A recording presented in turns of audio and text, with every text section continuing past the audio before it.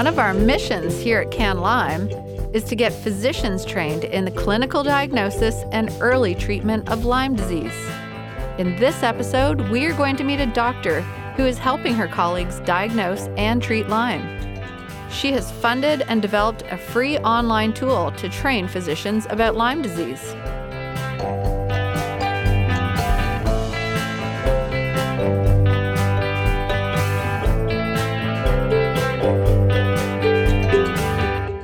Dr. Betty Maloney is an expert on Lyme disease and treatment. She has trained everyone from the Boy Scouts of America to the Army Corps of Engineers on tick prevention, and she has worked tirelessly on continuing education for doctors. Dr. Maloney hosts a free, fully accredited online course for physicians and other healthcare professionals who want to learn more about Lyme. We are honored she took the time to speak with us. Hello, Dr. Maloney, and welcome to our podcast. Well, thank you for having me. How did you get involved in working with patients with Lyme disease? Well, I live in an area that has Lyme. I live in Minnesota. And I just, over time, came to realize that what I had been taught in my training and in my postgraduate work really didn't match up with what I was seeing with all of my patients. And so I really got more involved. I got more involved in physician education, but at the same time trying to support patients through the Minnesota Lyme Association. That's so great. Can you tell me more about your accredited continuing medical education program, the Lyme CME? Oh, I'd love to, because that is my baby. So way back in 2007, I realized that we needed to change how physicians were educated on tick-borne disease. And I started with Lyme disease because that was the best known of the tick-borne diseases. I began doing live seminars, and usually that would take about 6 to 8 hours, and I would have to go into a community where physicians were ready to come to an all-day seminar. And over time, I realized that really narrowed my ability to reach my colleagues. And so beginning in 2015, I started offering online education via Lyme CME.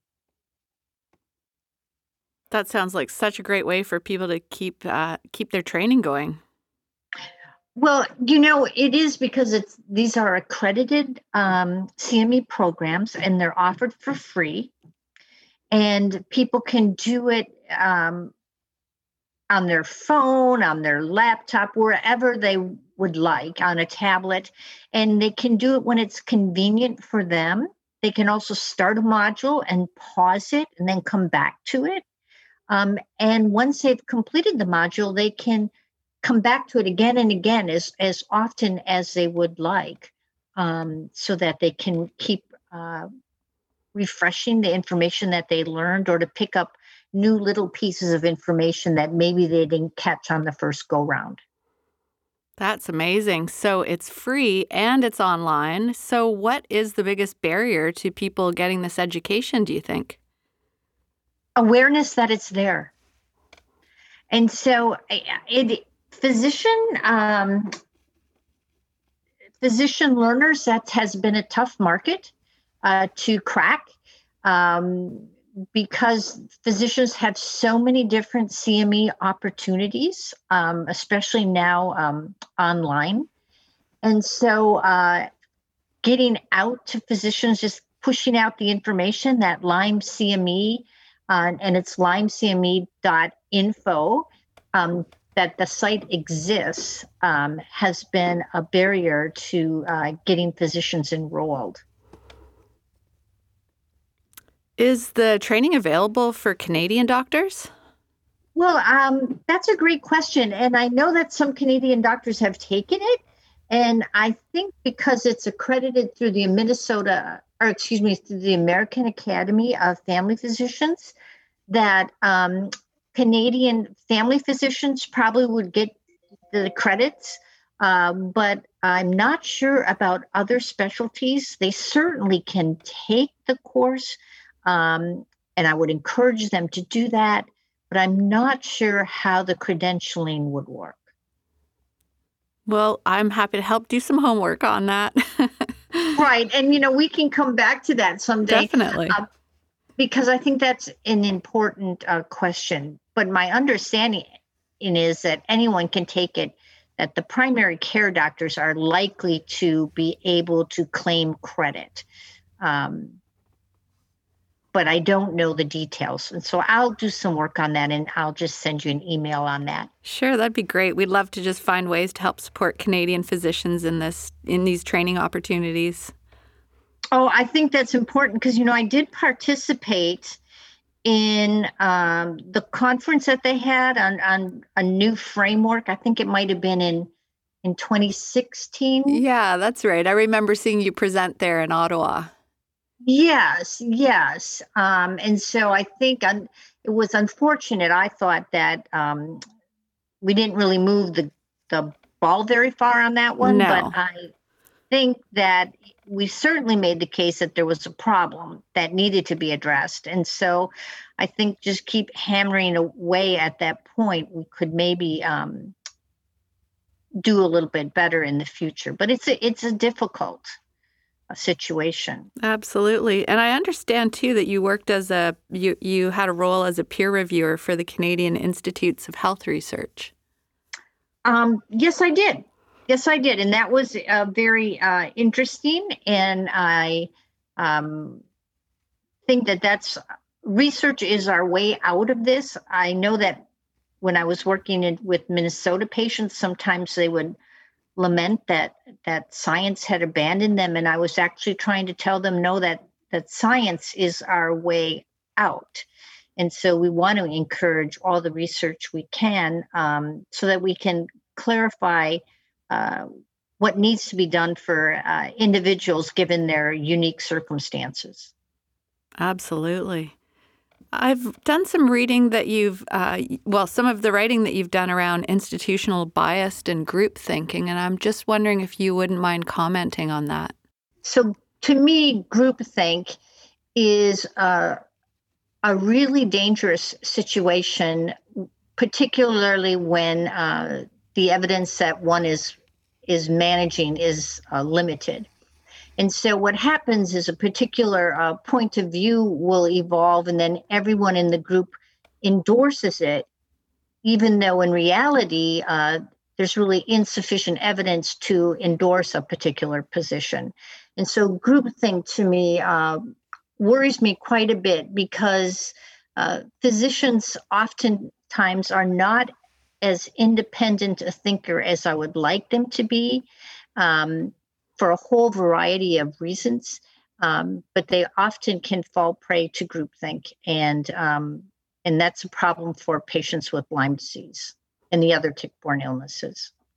Yeah, I think it's a really important dialogue, and I know just the concept of institutional bias is certainly something that is being discussed in Canada right now at the institutional and government level. So right.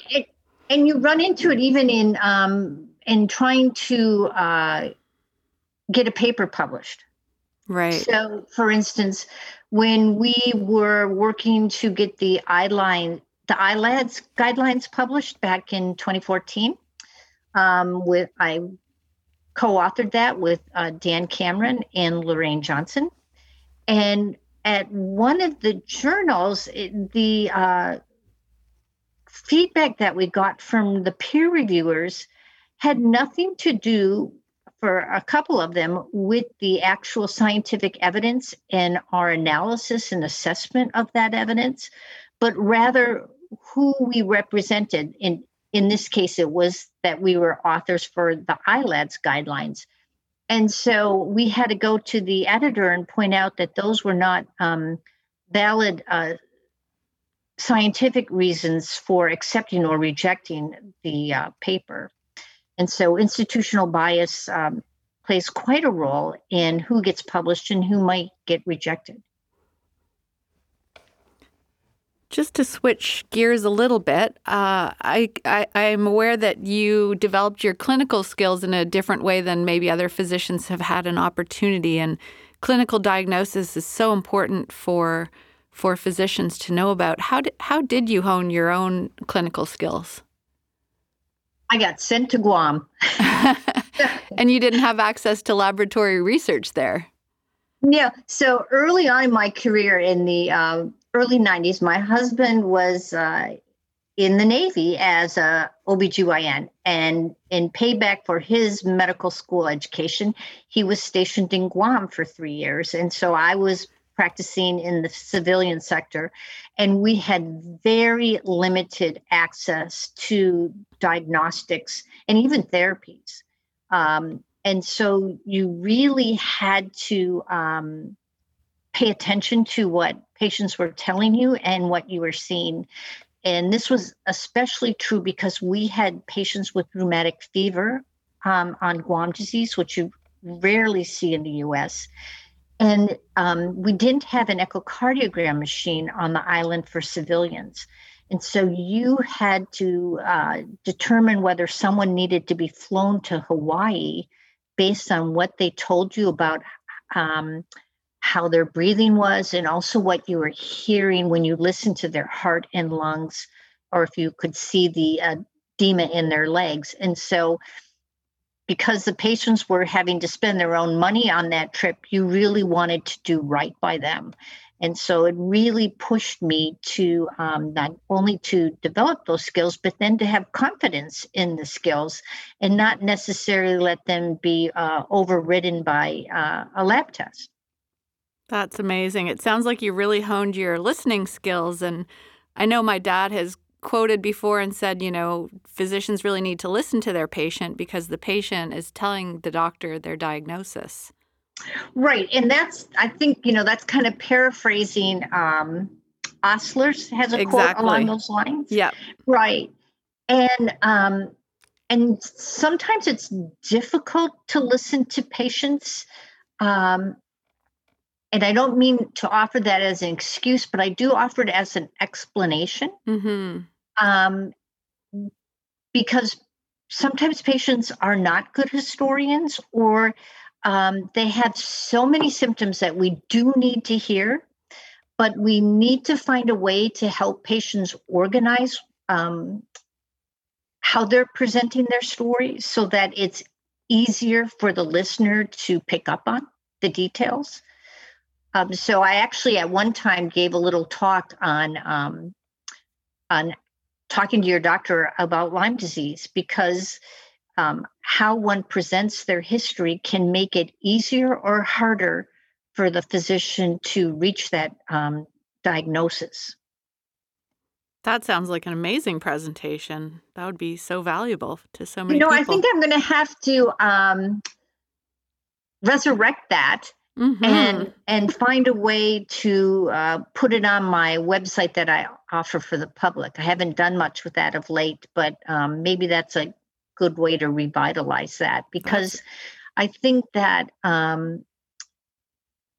the patient-physician relationship is a partnership, and each of the partners brings different strengths to that relationship.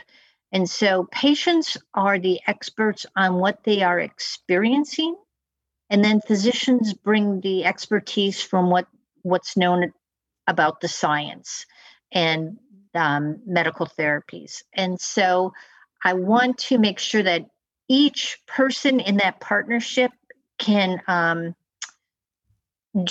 offer the best part of themselves to that partnership. So for patients, it's helping them understand how to present their history in a way that's easier to digest. And for clinicians, it's helping them to listen to the patients, to not just roll your eyes as someone gives you 15 symptoms in 30 seconds, and then also to help physicians think through the different scenarios that patients might present with when they show up in the clinic with Lyme disease.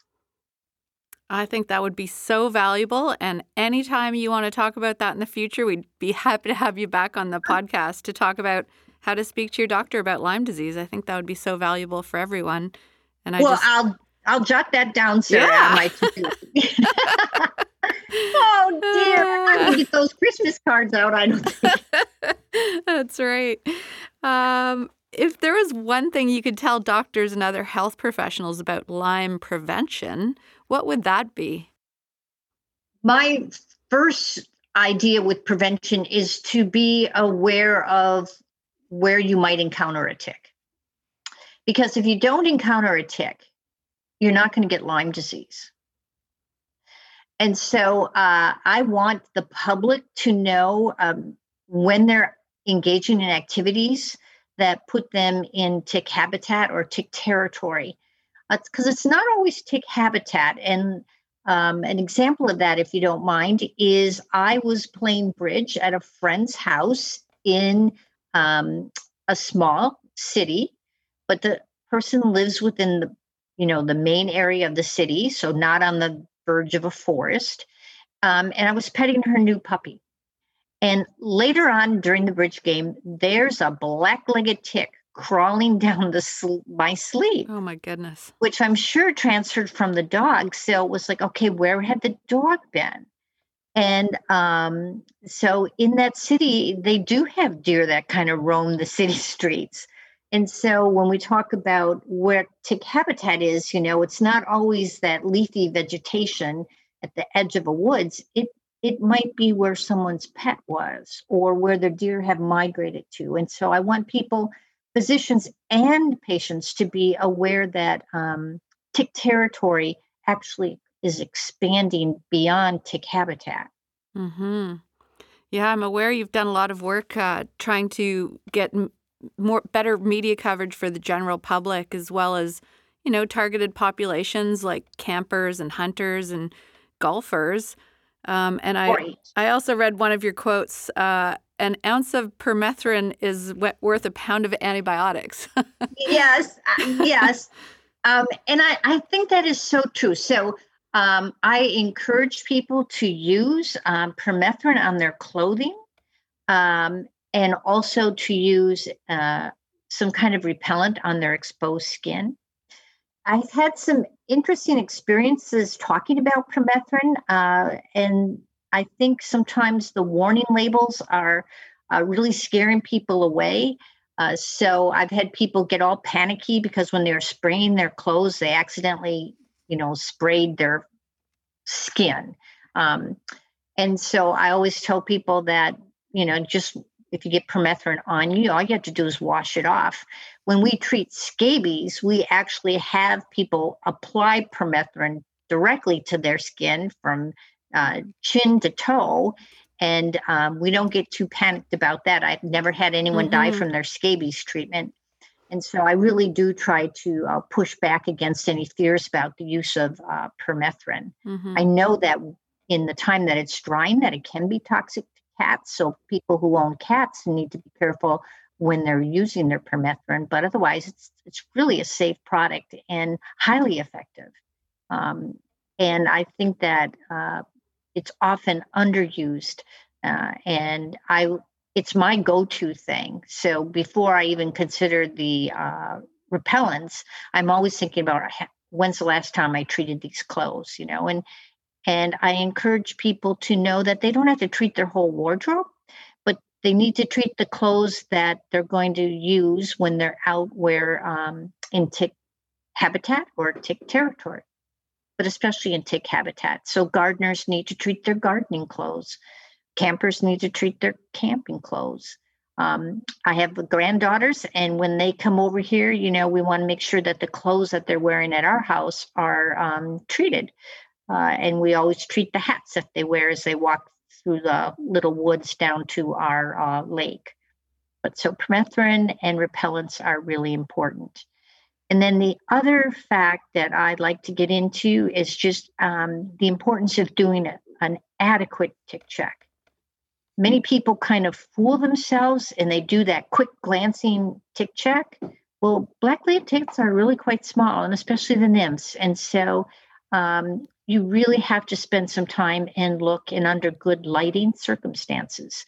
So when I was working with the Boy Scouts, I made the point of they should be doing tick checks in their swimsuits out in sunlight, not waiting to do it in the evening by flashlight in a tent.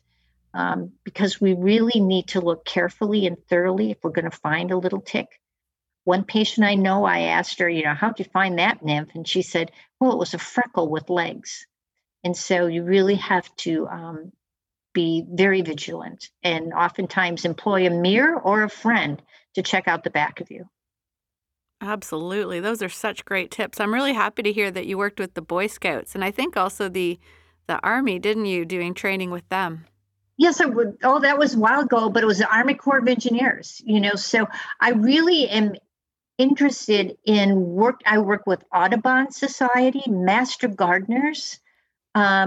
These are groups that need to hear our message on Lyme disease awareness and prevention. And I've also worked with school nurses, especially around the issue of school field trips. That's amazing. Well, I feel like I could talk to you forever about, just diving into all these different subject areas. I think one of the last things I just wanted to touch on with you is around the cost of getting sick with Lyme disease and having an ongoing infection versus, getting diagnosed early and being treated early.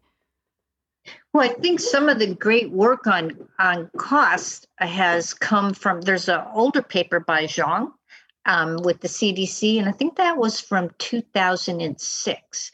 And then the newer paper coming out of John Aucott's group, and I don't recall who the lead author on the paper was, but it's a more recent in the last 5 years.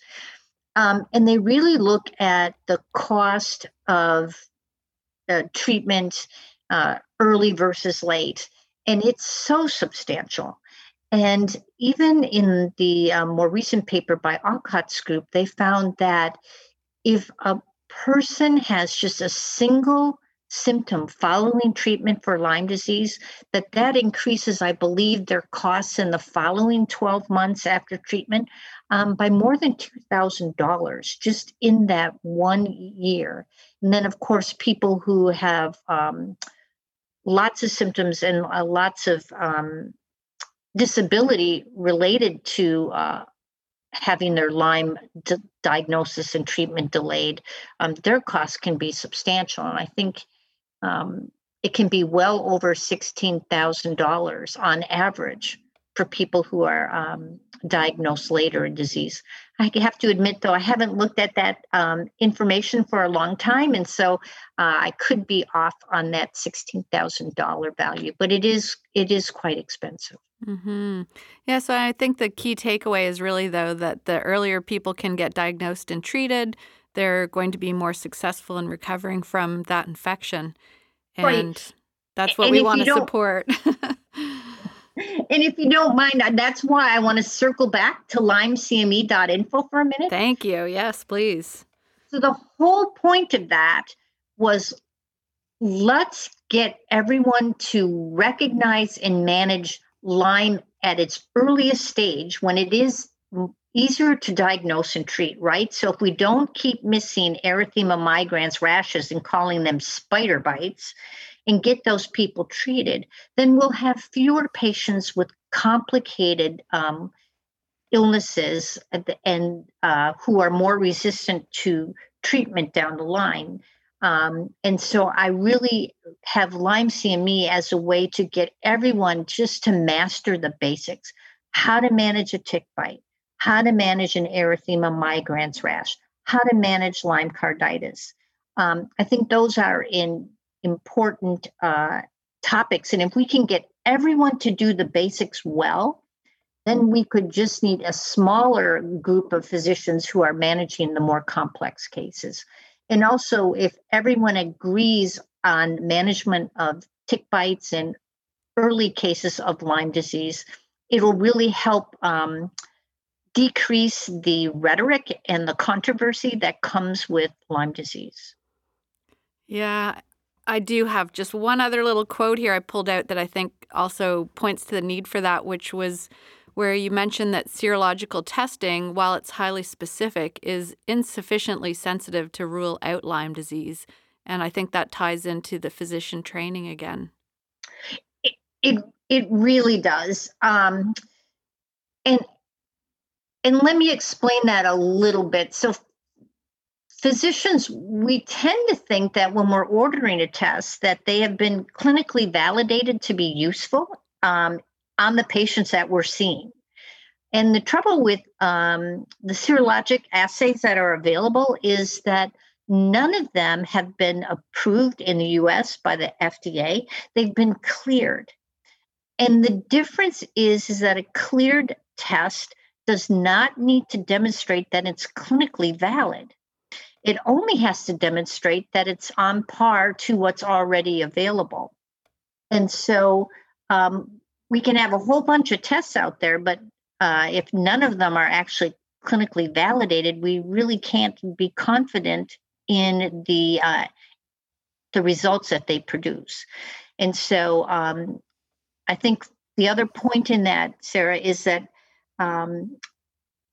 although we're trained about sensitivity and specificity and predictive values and likelihood ratios, we often forget that when we move into clinical medicine. And so I have to remind physicians that if you have a highly specific test, which the serologic assays are, especially when you use them in a two-tiered fashion, then whenever you increase specificity, you decrease sensitivity. And so in decreasing sensitivity, that's where we get our false negatives. And so it's a reminder of physicians that, again, to trust your clinical judgment, learn what Lyme can look like. So learn the pattern of Lyme disease, and then you can layer on serologic testing, which may or may not, I don't want to say validate, but may or may not agree with your clinical impression. And if it doesn't, then I wouldn't necessarily throw out the clinical impression because of what the test result was. So again, I have 2 different modules regarding diagnostic testing on Lyme CME. The first is just to review the basics for clinicians, so to remind them of those principles of sensitivity and accuracy and precision.